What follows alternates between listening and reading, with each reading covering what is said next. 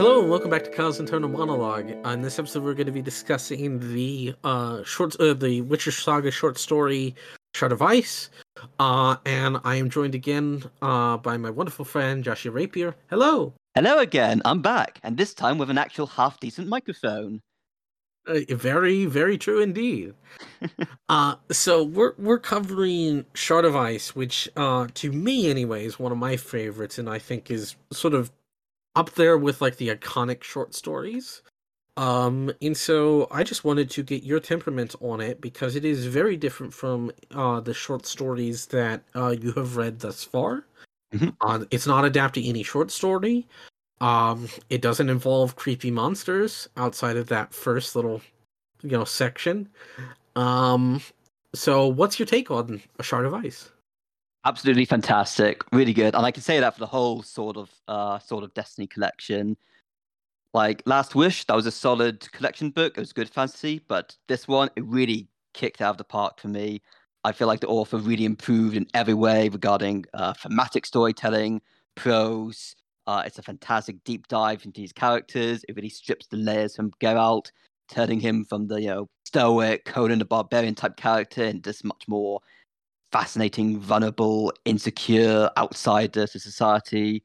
Uh, and while the first story in Soul of Destiny, it was a fun, good little romp with dragons and all that typical Bard affair stuff. But this one, it's fantastic, real raw, emotional stuff.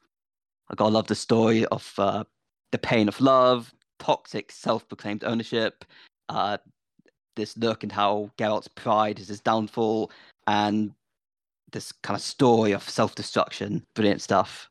Yeah, it's kind of one that I go back to a lot. And it's just a very personal story. And it's really good deep dive into both Geralt and Yen and the relationship as a whole, and how it both works and doesn't work, and what works well for the way it is presented here in the collections. Obviously, they were published in a slightly different order, is that we're coming off of The Bounds of Reason, which is this very,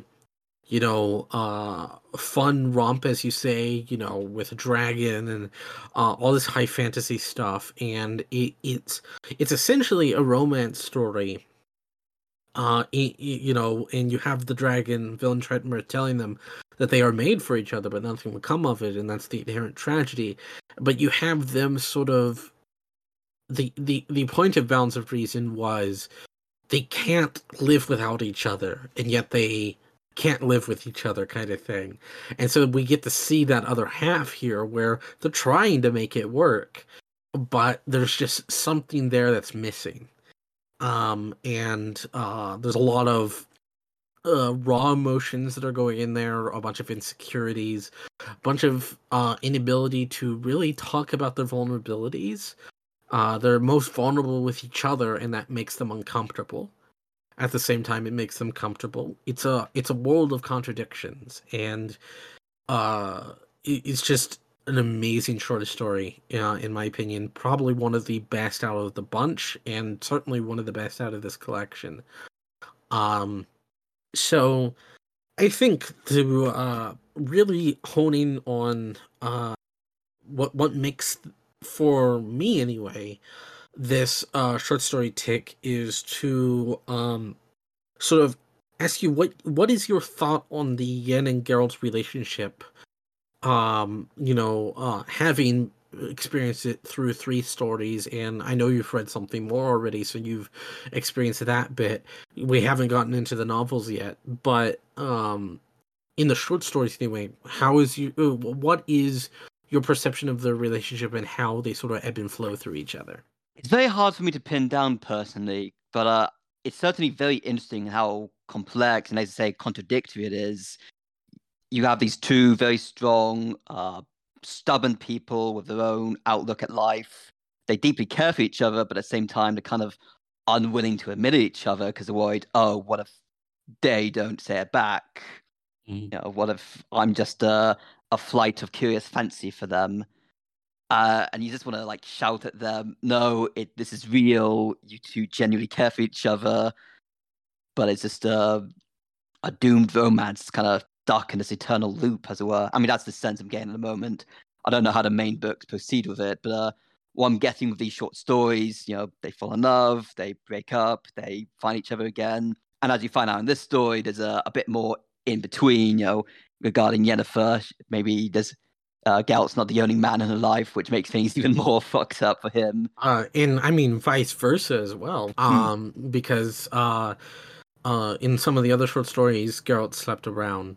And so like there's this implication for them that sex isn't sort of sacred to them, and especially for Yen, she sees it as a tool and a tool to be used. It's just another thing in her sort of tool shed to get what she needs out of someone.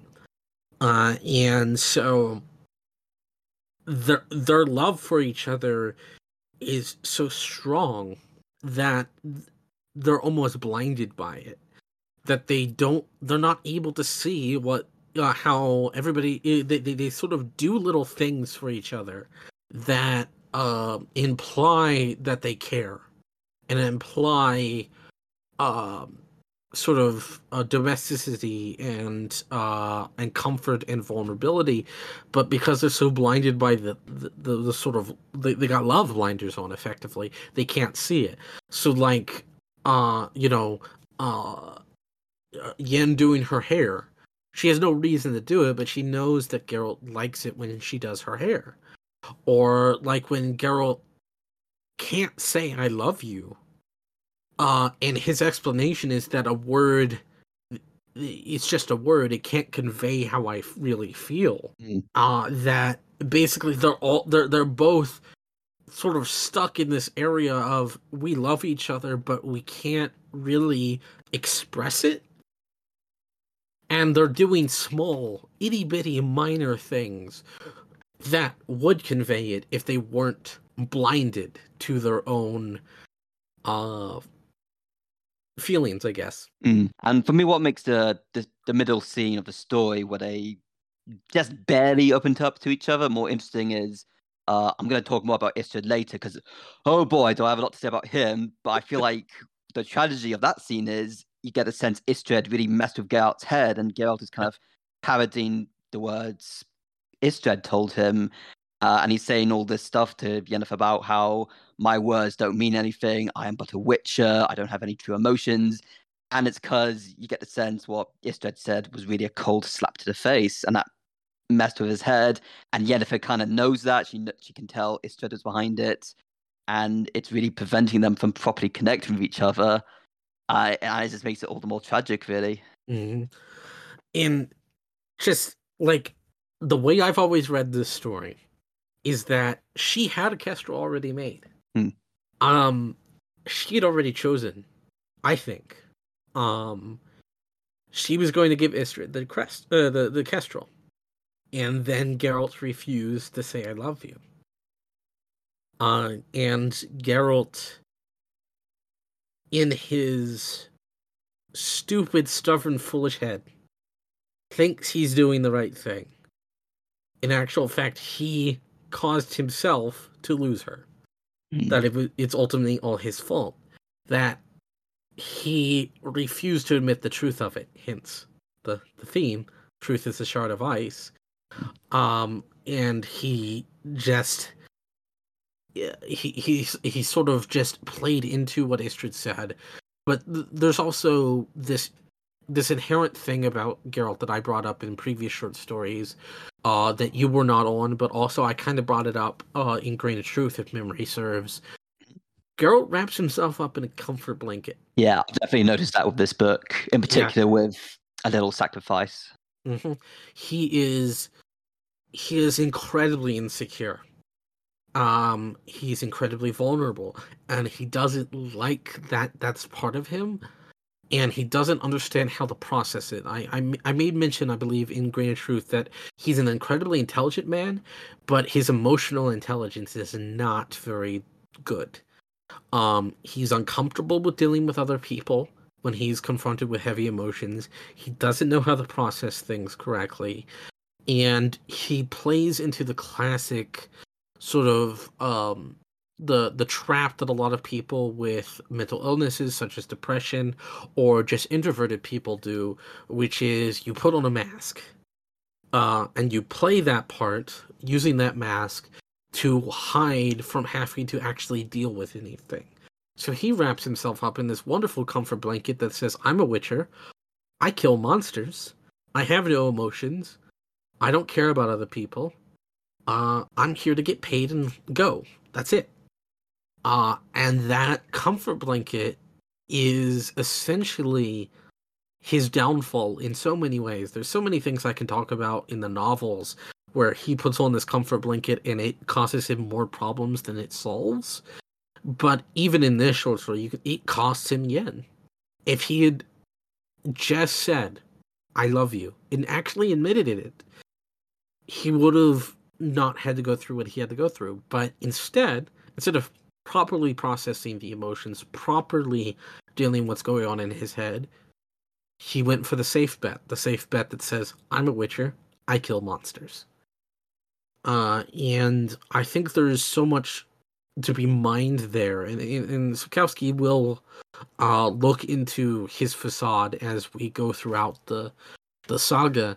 But I think it's really interesting that basically Istredd sort of insulting him and getting inside his head when he goes and there's that scene with Yen, like he said, where they're getting close to admitting it and then it all falls apart.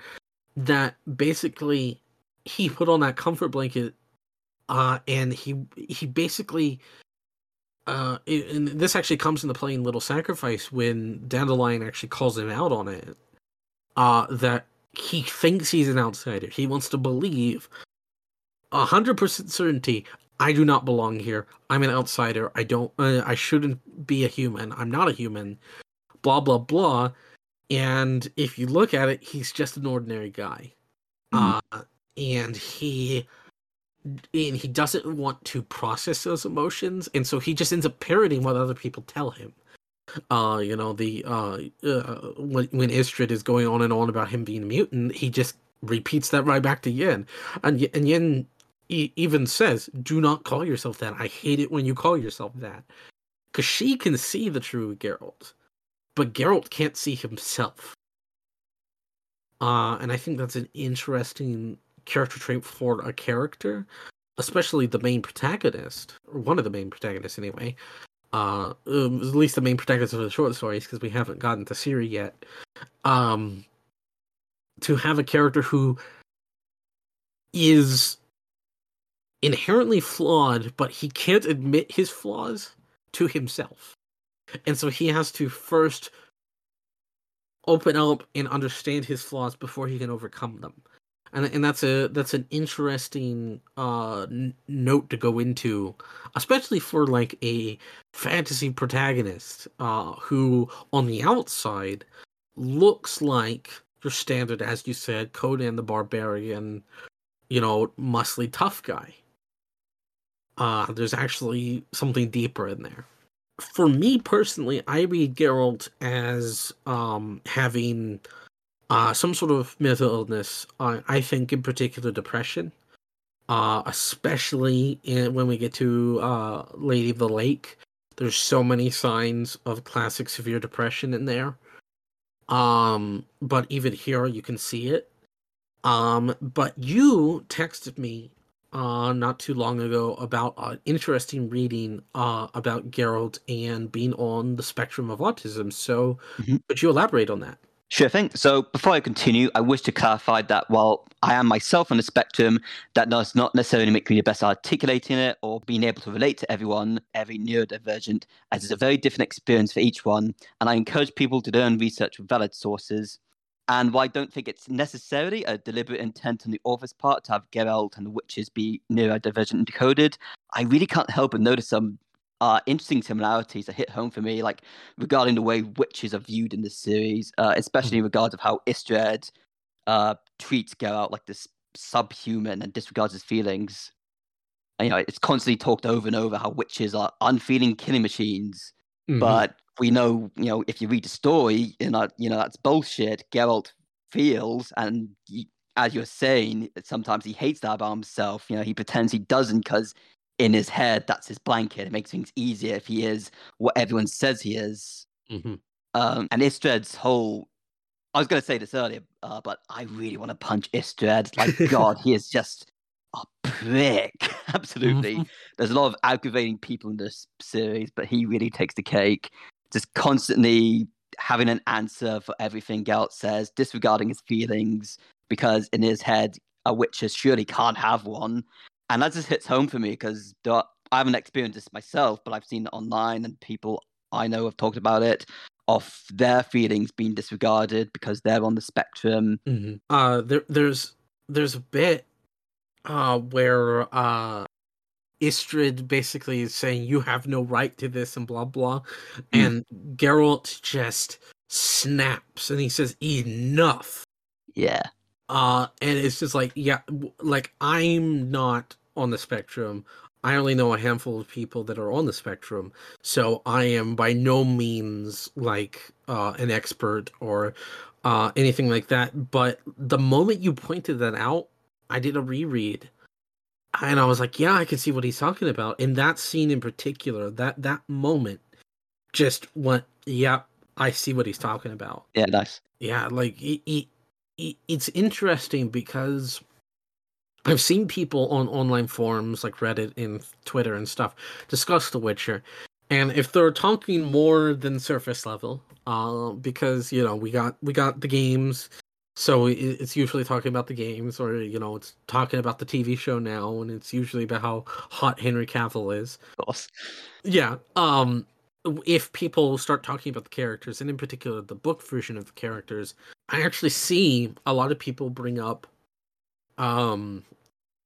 not neurodivergency as you were saying, but at least mental illness, and how mental illness is portrayed in The Witcher. And in those forums, some people have actually brought up the potential for Geralt to be on the spectrum. That you're not the first one to notice that, so I think that is, even though I doubt Sapkowski was thinking of it, I think that is a very interesting read. And, death of the author, blah, blah, blah.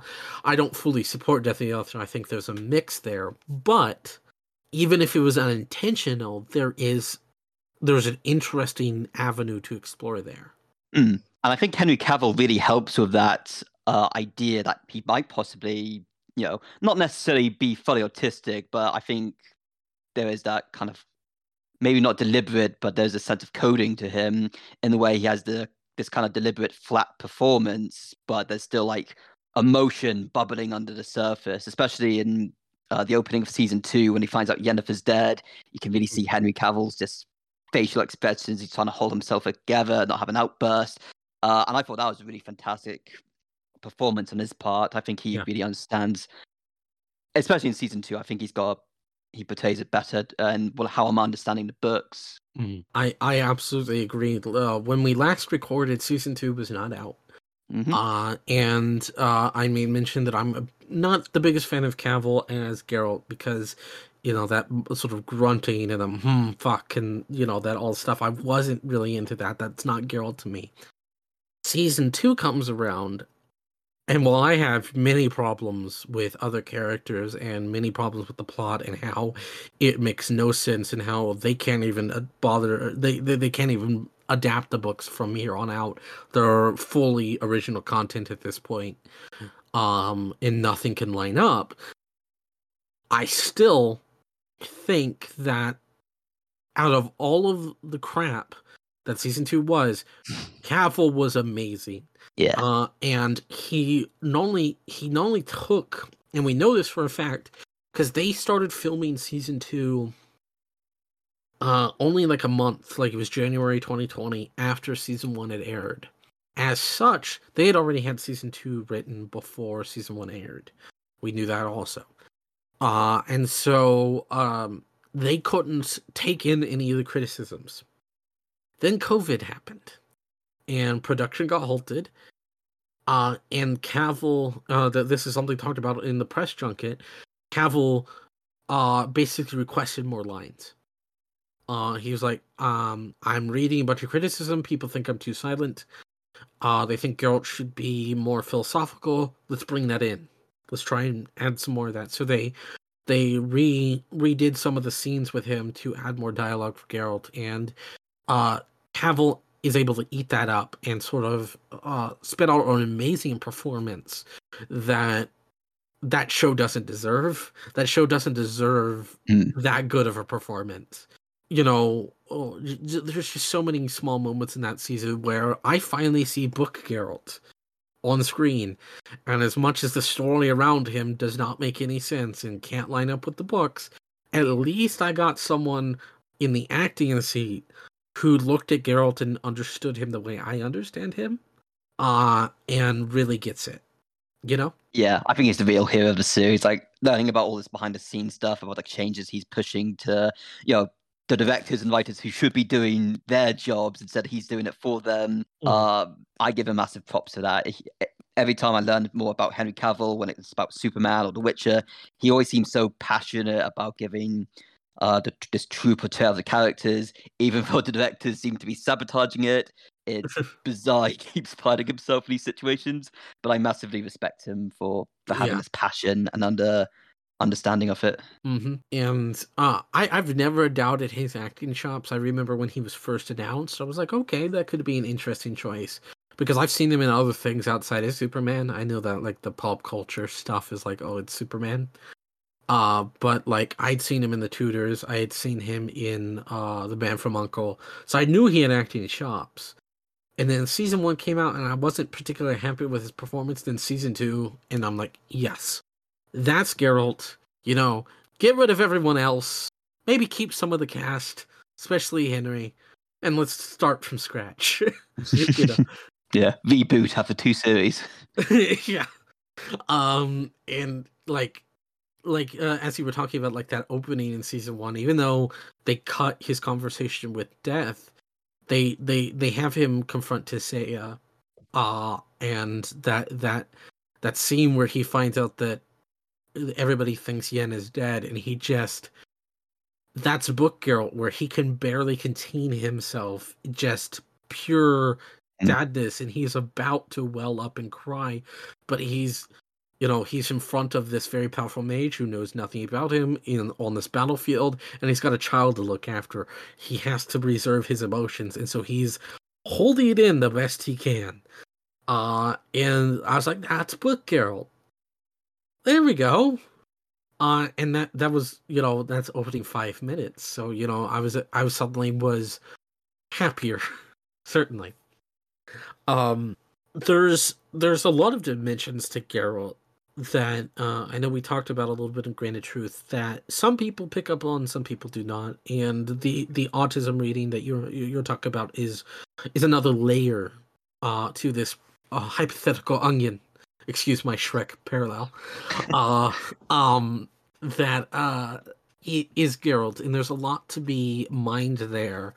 And I think that the games, because they have to input player choice, because they're RPGs, they make Geralt a little bit more flat than he normally is.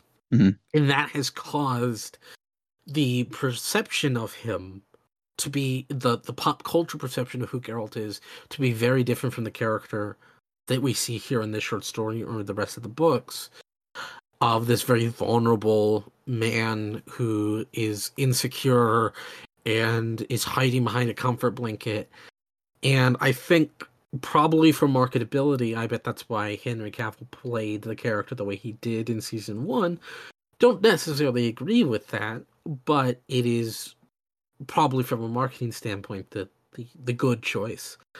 And so seeing a more accurate Geralt on screen was nice, and see, as much as they didn't adapt this short story at all, with 2 lines between him and Istrid in the actual season, hinting at this short story, it was nice to see this Geralt on screen. You were talking about sort of how much you wanted to punch Istrid. Absolutely, yeah. Yeah. one of my questions is regarding the culture of mages in The Witcher. This is the first short story that you've been on where we can actually really discuss mages as a whole. Okay. You've encountered several mages throughout the various short stories, but this is the first one featuring one that you've been on. And I gave my thoughts on a couple of the short stories, especially The Last Wish. But out of all the mages we've seen so far, all of them are incredibly prideful, incredibly arrogant, incredibly decadent, and believe they are so superior to everyone else it can be rather annoying. And so what is your take on that culture of almost decadent superiority about them? Something I found interesting, Istred and to an extent mages are in a way kind of an opposite of Geralt and witches in that society seem to love mages. You know, the town of Shard of Ice in particular seems to love Istred to the point where the mayor's like to Geralt, please do not kill him. We'll give you all the money you want. Just please run away. Don't kill this guy. We need him. Whereas with witches, society knows they need them, but they keep spitting on them. They keep treating them like shit.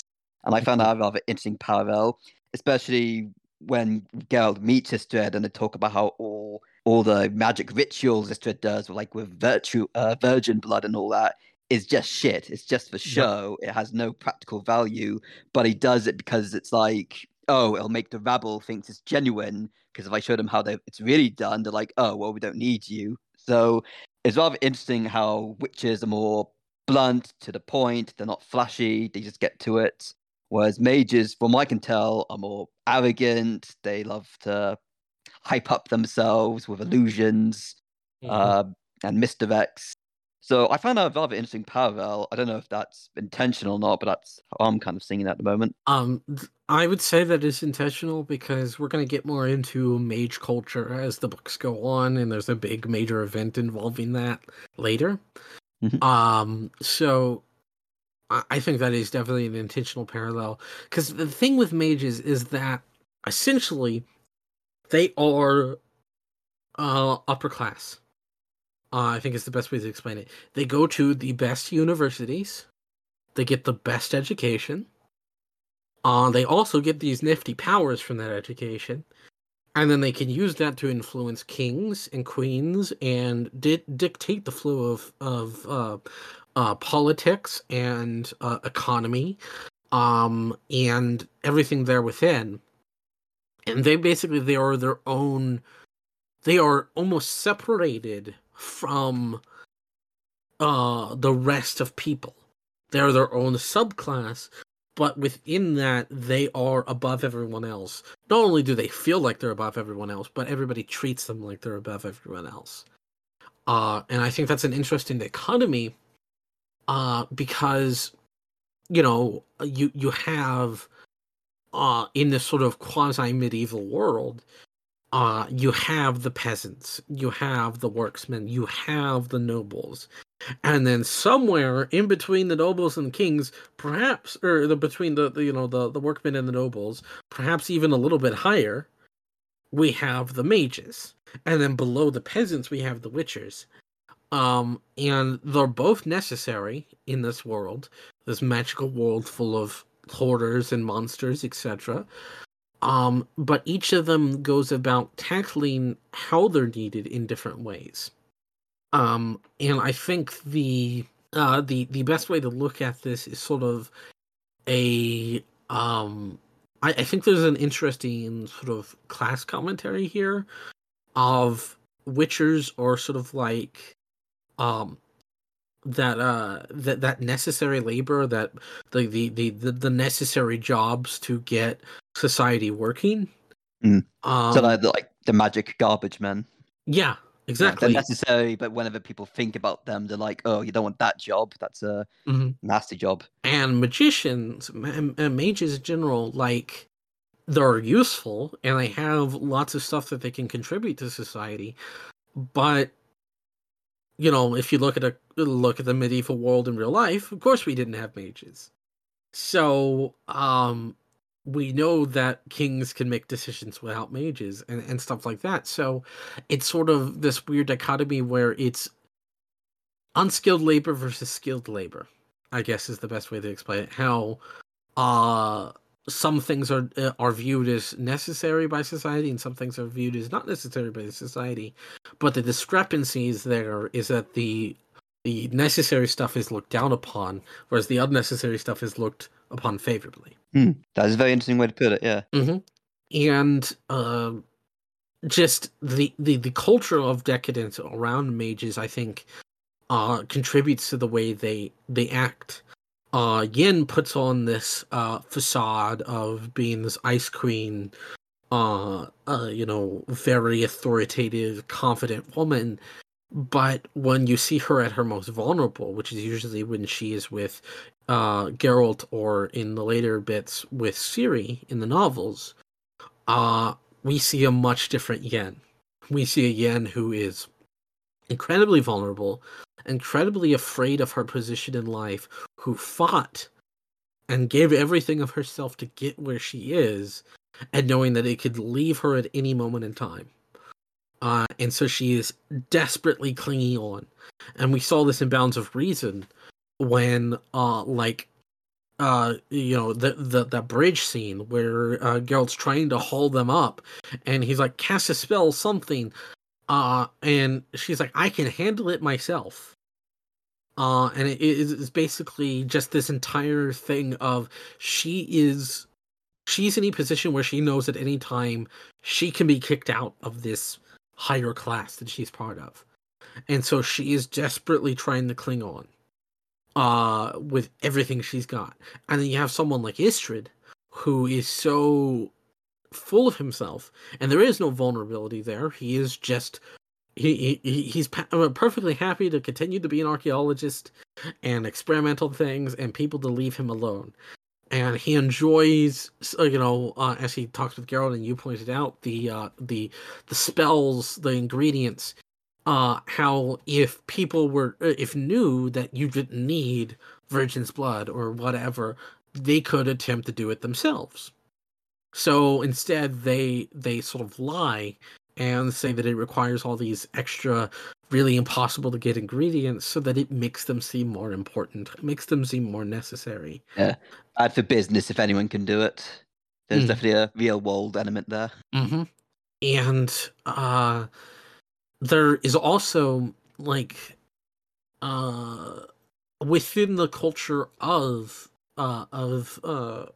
mages, there's also they actually talk about this. One of the previous short stories, that mages created monsters, or at least created some of them. Some of them came from the conjunction, but some of them were manufactured by mages, and then mages created witchers. It was a Road with No Return where that's mentioned. So there's this implication of supply and demand. They manufacture the virus, and then they sell the cure.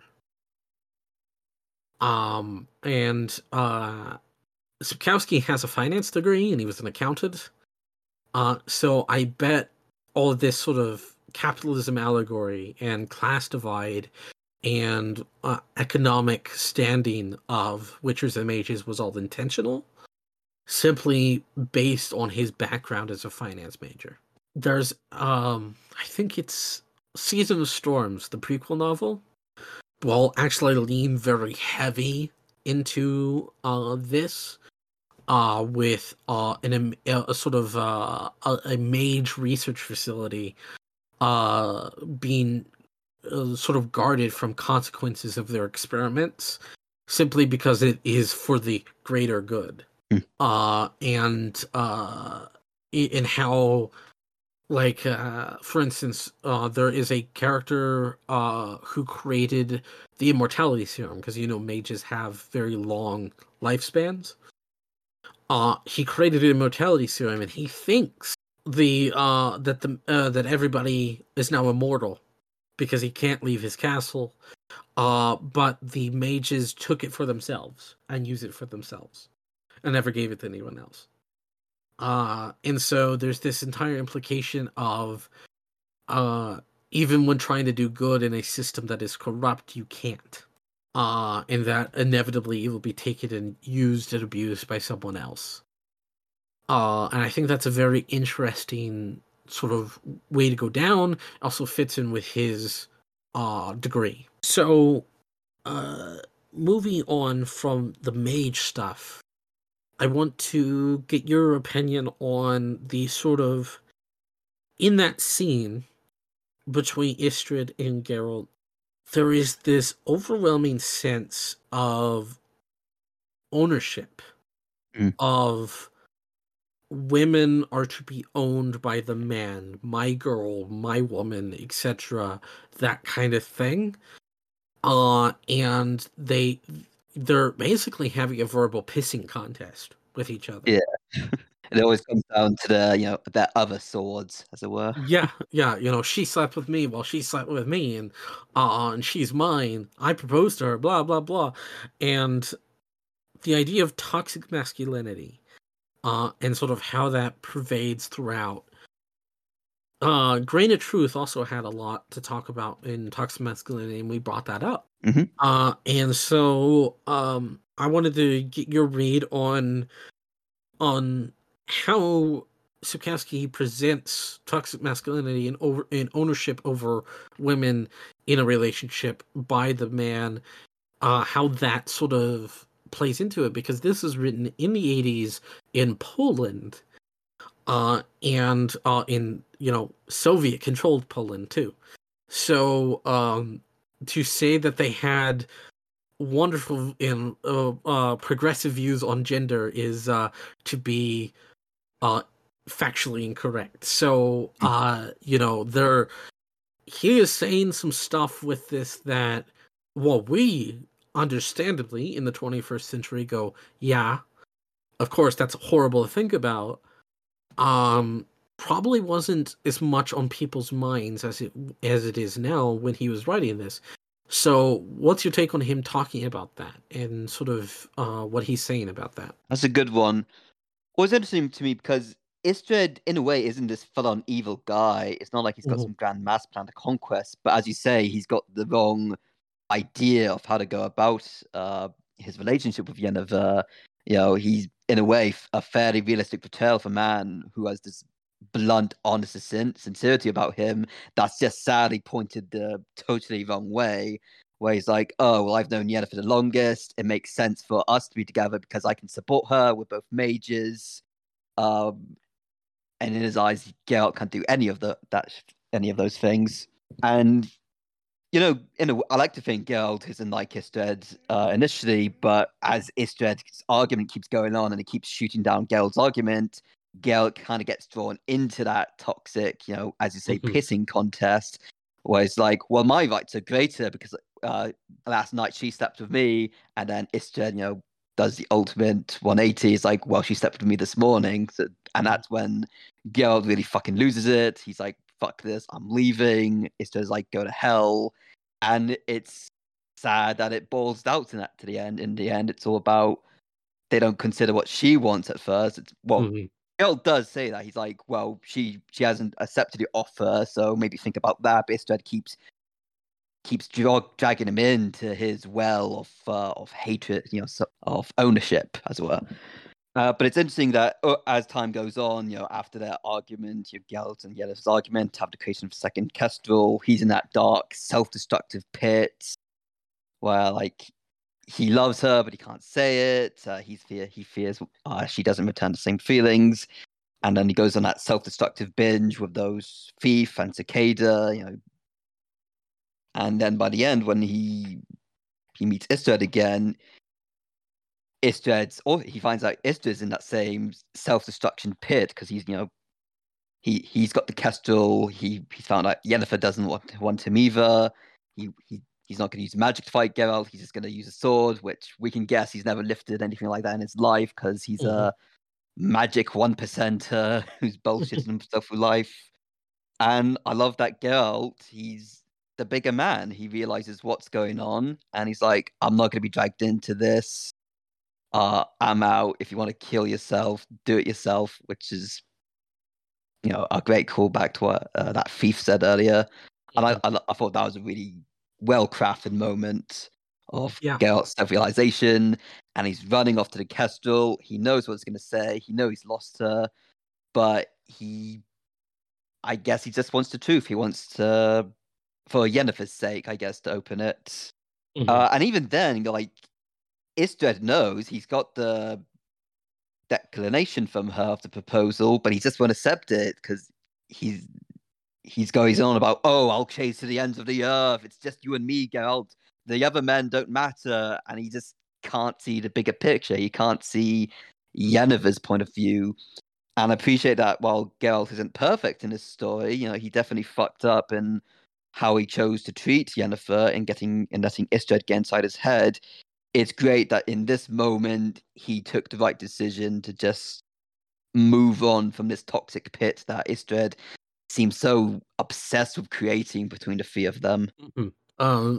One thing that I think is interesting about the talking about ownership type thing is that no one really asks Yen fully what her Mm, plan is, or no one gives her the agency. It's just Istrid and Geralt having a pissing contest over her and never asking her, what's your true feelings on this situation? She talks about that she's thinking about accepting his proposal, but it's clear from her the way she talks about it is that for her it is a matter of political convenience. mm, Um, and she never once says, you won't be able to be with me anymore, Geralt. She even goes on a tirade about how if she had wanted him gone, she could have done 20 billion different things to get him to go away. mm. From teleporting him to the ass end of the earth, or to simply say, farewell, it's been nice. Yeah, which is in a way what Geralt did to her the first time they broke up. Hmm. Just fucked off in Verneberg.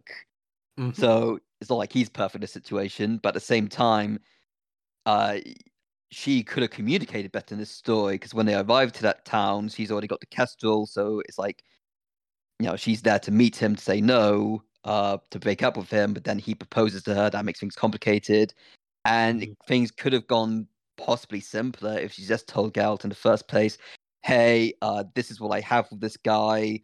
I want to end it."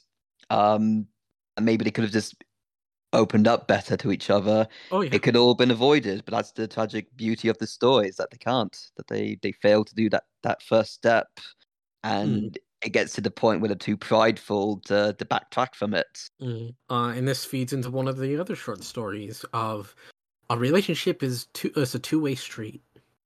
That it's a give and a take. It requires sacrifice. And the thing about Geralt and Yen is that they don't want to be vulnerable. And you have a woman who was disabled. She was a hunchback, and she fought to get where she is now, and she's not going to give up any of that power because it means something to her. She, as she said, to become a magician, I gave up everything I had. And for in the books anyway, she's referring to the fact that magic atrophies parts of your body, which included her reproductive organs, which means she can't have a child. And so she sacrificed everything she had to get where she is now. And you have a man who is so afraid of admitting his own faults and admitting his own feelings. He wraps himself up in his comfort blanket and basically suffers abuse every day because of who and what he is, and can't really do anything about it. And so you have two people who basically can't be vulnerable. They refuse to be vulnerable. And in a relationship, you have to be. You have to be vulnerable. You have to be willing to listen to the other. You have to be willing to compromise. And you have to be willing to stop becoming your own self and become, a united front. The symbolism of marriage, is two souls becoming one. And that's something that Geralt and Yin just aren't capable of this moment of doing. And that inherently is the tragedy of the story, is that if they had admitted their feelings, none of this would have happened. And if anybody had actually asked Yin, none of this would have happened. If she was willing to open up, none of this would have happened. But of course, they can't. And so it does happen. And I think it's interesting that when he refuses to say I love you, she makes the second kestrel. And then she leaves. And she's gone. And she basically, the entire implication there is none of you had the right to choose for me. And you were forcing me into a corner. And so I chose neither. And there's this idea of a woman's agency in a relationship, and how that toxic masculinity and that sense of ownership deprives them of the ability to choose. And a woman's right to choose is something that is talked about a lot in this series, if you couldn't already tell. And is a major driving point behind series storyline. So much. But we also saw it in some of the other stories from last collection. We see it in some of the stories here. Calanthe and Something More says a woman's right to choose is sacred. So like that, and by the way, modern day Poland still outlaws abortion. Just pointing that out there. So Sapkowski is spouting some very radical views for the time and for his country. Good on him. The more I learn about this guy, the more fascinated I become, and realize just, if this is all deliberate, just how well crafted he is with all these elements. So good for him. This is fantastic stuff. This is why I love doing this series with you, because each time I go in like thinking, okay, I've read the book, I think I know what to expect, and then you give me more fascinating nuggets of information that make me recontextualize it. And it's great fun. I love doing this. Yeah, like I said, you're welcome on anytime, and even when we get into the novels, if you want, I'm pretty much set in stone for like the chapter by chapter. So if you read the novels and you see anything that looks interesting in one of the chapters, let me know, and you can hop right on. And if I cover something else in the future that looks interesting, feel free. Hell, I'm even willing to do a redux of one of my Babylon 5 episodes if you end up watching B5 and you want to chat about that, because goodness knows I love that series so much. So that's good. Yeah. My only other question for you is, she had a kestrel when she came in. I posited my idea that she is there to say goodbye to Istrid and choose Geralt. Yeah, same. That's how I view it. Okay. I think like the proposal Istrid gave messed up the plans. Like she had to think about it further, and in that time, Geralt and Istrid met each other, and that just fucked things up even more. Yeah. So, in a way, she should have just sent the bird. She didn't have to go to the town. She should have just sent the bird. It would have been so much simpler. That's like breaking up with someone over text in the modern lingo. So like that's understandable on her part, because it is kind of hard to do that. Yeah, I know. I was just joking. It's I understand what it's going for. But yeah, I was actually going to ask you who, if you thought that the kestrel, if she was waiting for one of them to make a decision, or if she had already made that decision, for sure she already arrived. So it's interesting to note that you agree with my reading, which is she already made that decision long before. And then the proposal just kind of fucked with her plans, and she had to sort things out, and it only got worse from there. So, do you have any questions for me? Well, regarding the two kestrels, there is that bit where she's like, I need both. I was wrong to think one would suffice.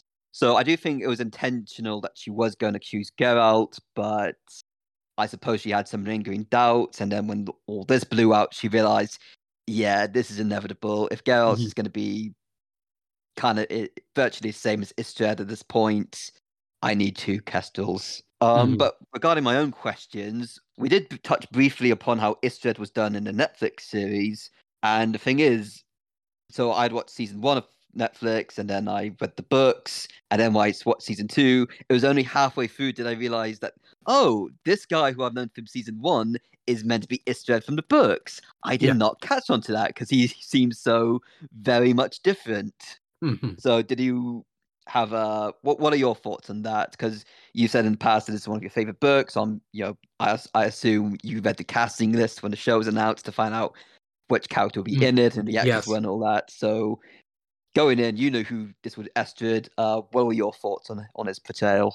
When he was cast, I was interested because I knew they were going to do Yen's backstory. That was something that was talked about way before casting happened. Everybody knew.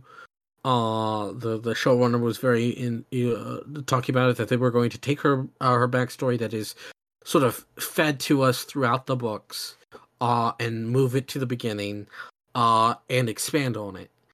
And they cast Istrid, and they cast a rather young guy for him. And so I was like, okay. They're gonna have him be part of her backstory, which makes sense. I'm like, okay, I could deal with that. And then the show came out, and he's very different. He's much more of an archaeologist. They lean into that aspect of him. He doesn't at all care about the politics of the mages. He finds it rather boring and uninteresting. And he's being used as a pawn by some of the people of Banard in season one, and he kind of just fucks off and goes to visit his ruins and just sort of ignore everyone else. And they portray him as much more of a sympathetic character in the show. And obviously Istrid only shows up in this short story. He never shows up again. So like there is things they could do, much like Stregobor, where they took Stregobor and they've expanded his role beyond the lesser evil, and that can either work great or be awful depending on how they do it. I have a very strong feeling of where they're going with him. Based on book 4, Time of Contempt, there's a character in there that acts very much like their version of Stregobor. So I'm thinking that's where they're going to have him go, and I'm not sure how to feel about that yet. As far as Istrid, I honestly don't know what they plan on doing with him. He's just kind of there. Yeah. And as you said, him and Geralt do meet, and they have like 2 lines that are vaguely similar to the story, but then nothing. There's no real, antagonism between them. So it's just like, well, okay, why then? Mm-hmm. I remember everybody was speculating that Shard of Ice was going to be in there because we knew that the actor who played Istrid, whose name is escaping me at the moment, Henry Cavill, were spotted on set together. So everybody was like, Shard of Ice, yes, yes, yes. And then in the trailer, we saw the scene where Geralt meets Istrid. And he's casting a spell, and we're like, yes, Shard of Ice, and nope. They lied to us. Yeah. That it's all about their own original plot about monoliths, which is not at all from the books. It's their original content. And I suppose that makes sense because he's an archaeologist, and since they're inserting this random shit that has nothing to do with the novels, and it falls into archaeology, so that's a good way to fit him in. But outside of that, he doesn't really do much. There's he hates politics. He tries to ignore it. He loves Yen. Yen, from the way the show presents it, he's more of a convenience for her. And she has a soft spot for what he did for her when she was younger, but she doesn't really feel much for him anymore. And so there's no interesting sort of dichotomy there with the pissing contest that we've seen here that could have transported over. And then he goes and he hires Codringer and Finn, which is something Geralt does in the books. And I'm like, okay, that's interesting. Let's see where this goes. And then he goes and he talks to the elves at the end and tells them that he's figured out that Ciri's Knicker. And you're like, okay. I have no idea what they're doing with the character or where they're going. At this point, he is fully their own original character, as with the majority of that show. And they're so far off the books at this point, they can go anywhere.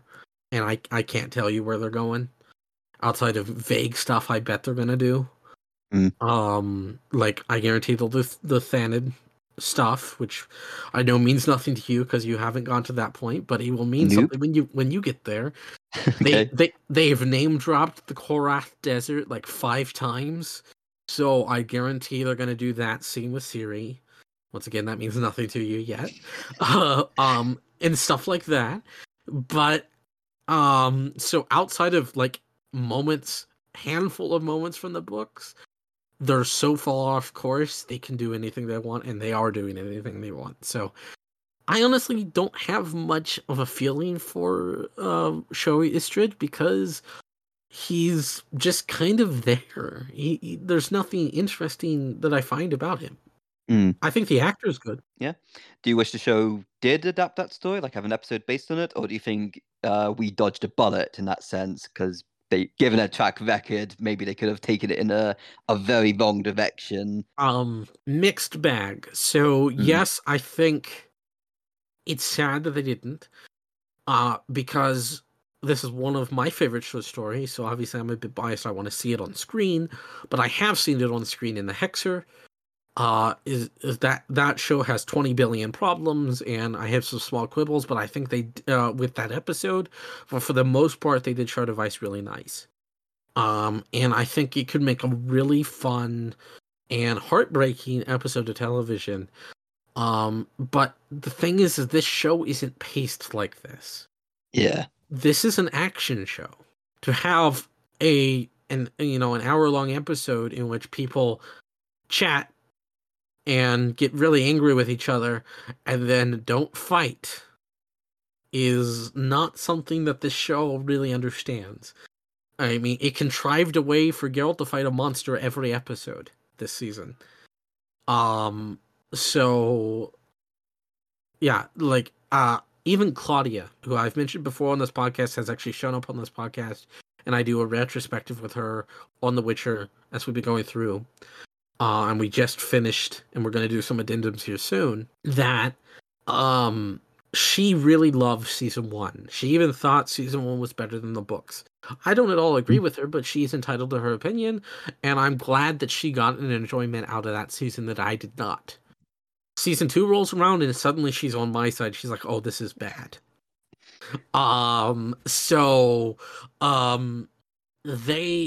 It's clear that they are, and one of the reasons she said that it's so bad is that she said that it's clear that they are making a show that is afraid to be conceived as slow.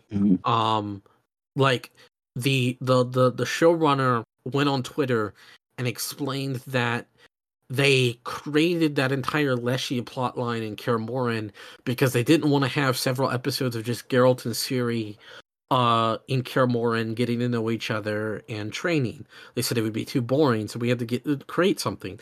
And Claudia said that's very much modern Hollywood thinking, that would be conceived as slow, because she's like, I would pay tons of money just to see several episodes of Geralt and Ciri getting to know each other and training. I was like, I agree absolutely, because not only is that the way it is in the books, but it's also a father and daughter getting accustomed to each other, who, an adopted father, and a teenage child. There's an interesting dynamic to explore there, that can be relatable to real life people, real life adopted parents of teenage children, and they don't do that because we gotta have some action. We gotta go kill a monster, CGI monster, and so with this short story, I guarantee they would have expanded the Zoogle in the garbage, and probably had Geralt and Istrid actually fight, and it just would go against the grain of what this story is about. And as much as I want to see this on screen, and I think Henry Cavill could act the living hell out of this. And Anna Torroja, who plays Yen, she's given god-awful material on that show. She's a talented actress. If she was actually given this material, she could also act the hell out of it. There is so much potential, but also I know that they probably wouldn't do this story justice. So it's a mixed bag. I want to see it, but I'm kind of glad they didn't, so I don't have to endure the pain. Yeah, that's fair. It definitely wouldn't work in the context the show has now, Oh because yeah, they've kind of gone past that point regarding Geralt and Yennefer's relationship. Well, yeah. show-wise, it's at a very weird place now. I'm not sure what to think of their dynamic in the show, but let's save that discussion for another time, I think. Yeah. Um, I get, like you said, I love the story a lot. I think it would be fantastic to see it adapted to on the screen, but not for the show. Maybe like a few decades down the line, maybe there'll be another Witcher show or movie or something, and I hope Mhm. they can do it justice there. But it would not work in the show now as it stands. Yeah. I was afraid of this back in season 1 when they didn't adapt it. I was like, they're heading into the main saga at this point. How can they fit Shard of Ice in there? And I was thinking about it, and there there's a moment in the books where Geralt and Yen meet again after being apart for a while, in book 4. And I was like, they could add Shard of Ice there, maybe. Maybe that would work.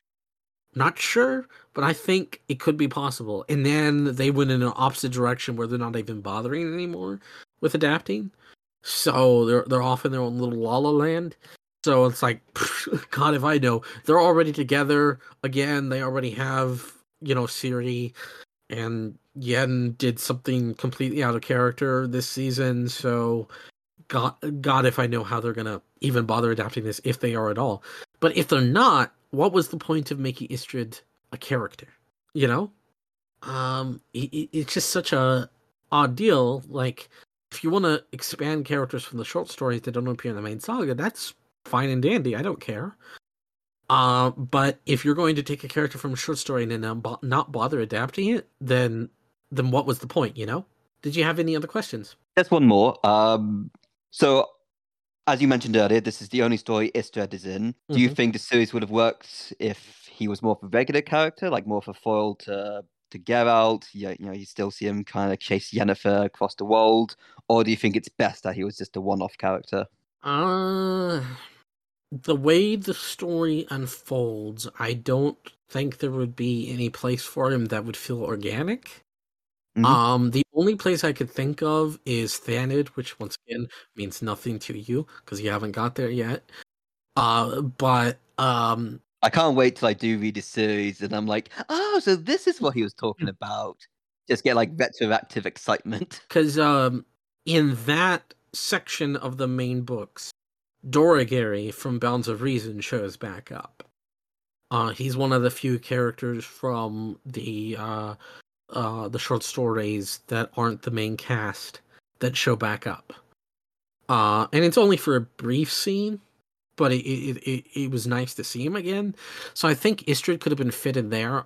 Yeah, it would fit really well. Granted, Thanet is all politics, and Istrid doesn't seem like he's really into politics. At least in this version, he doesn't seem like he really cares, and then in the show, he definitely doesn't care. But there there's a scene at Thanid where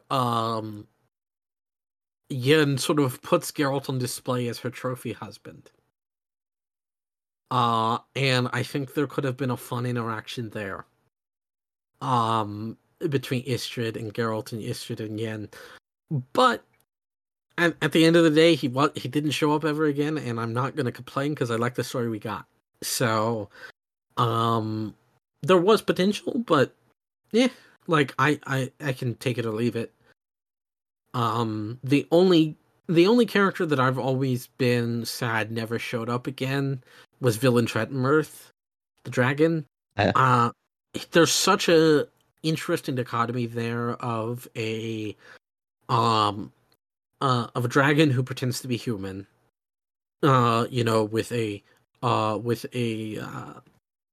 monster hunter who pretends to not have any feelings. There's an interesting dichotomy to explore there, and he's a voice of reason type character like Naneki, who was able to get at the heart of Geralt and Yen and really expose their vulnerabilities in a way they weren't willing to admit to themselves. And he does show up in a short story that is not canonical and takes place after the books. Okay, interesting. Yeah, there is a short story called Something Ends, Something Begins, which I will be covering after I finish The Lady of the Lake. And before I go to Season of Storms, which was written before the books, but explicitly takes place after and is an alternate ending, and was a wedding present to one of his friends. Bukowski wrote it just as a one-off wedding present. It was never meant to see the light of day. It eventually did. It doesn't have a full English translation. You have to read it fan translation, much like Road with No Return. And it's non-canonical because it will make sense when you read it why it can't be canonical. Okay, very interesting. I'm not going to spoil because maybe because the games spoil it, but just in case, I'm not going to say anything. That's the only other time Villain Tretmirth ever showed up again, and I think it would have been interesting to see him again. But characters from short stories that show up that aren't main cast, like Geralt, Ciri, Yen, and Dandelion. Dorigary shows up again. Deneki has a major part to play. Iola shows up again. I could be wrong. There could be like one-off mentions. Yurga's farm shows up again. They get killed. I think that's everyone. I could be wrong. There's some offhanded remarks about some characters that I could be forgetting. But for the most part, as I mentioned before, I know at least on my solo episodes, I'm not sure with you, it wasn't intentional to be a series until much, much, much later. He never intended for this to take off. And that shows in some of the planning that some of the stuff, only the later short stories really start moving us towards the novels. For the most part, they're separate entities because they were never intended to be connected in the first place. Do you have anything else? I'm good for now, thank you. Alrighty. Well, thank you again for joining me. And it's always a pleasure, and you're welcome back anytime. I think the next one that you're going to be on is A Little Sacrifice. Mm-hmm. Very much looking forward to that one. That was a fantastic story. And in a way, it's kind of good we're doing both of these ones because I kind of see them very much back to back in terms of continuing the story of the breakup, as it were. Yeah, and if you remember, I think it was Edge of the World, you asked how I would adapt things, and I gave you a vague answer. And because I wasn't sure, and then I thought about it for several weeks, and then I texted it to you. A Little Sacrifice, it comes after Shard of Ice because of Geralt's hypocrisy. It gets on full display in A Little Sacrifice, so it works out quite well there. But I shall see you guys next time. Thank you for listening, and thank you, Josh, again for joining me. And see you next time. Bye. Bye.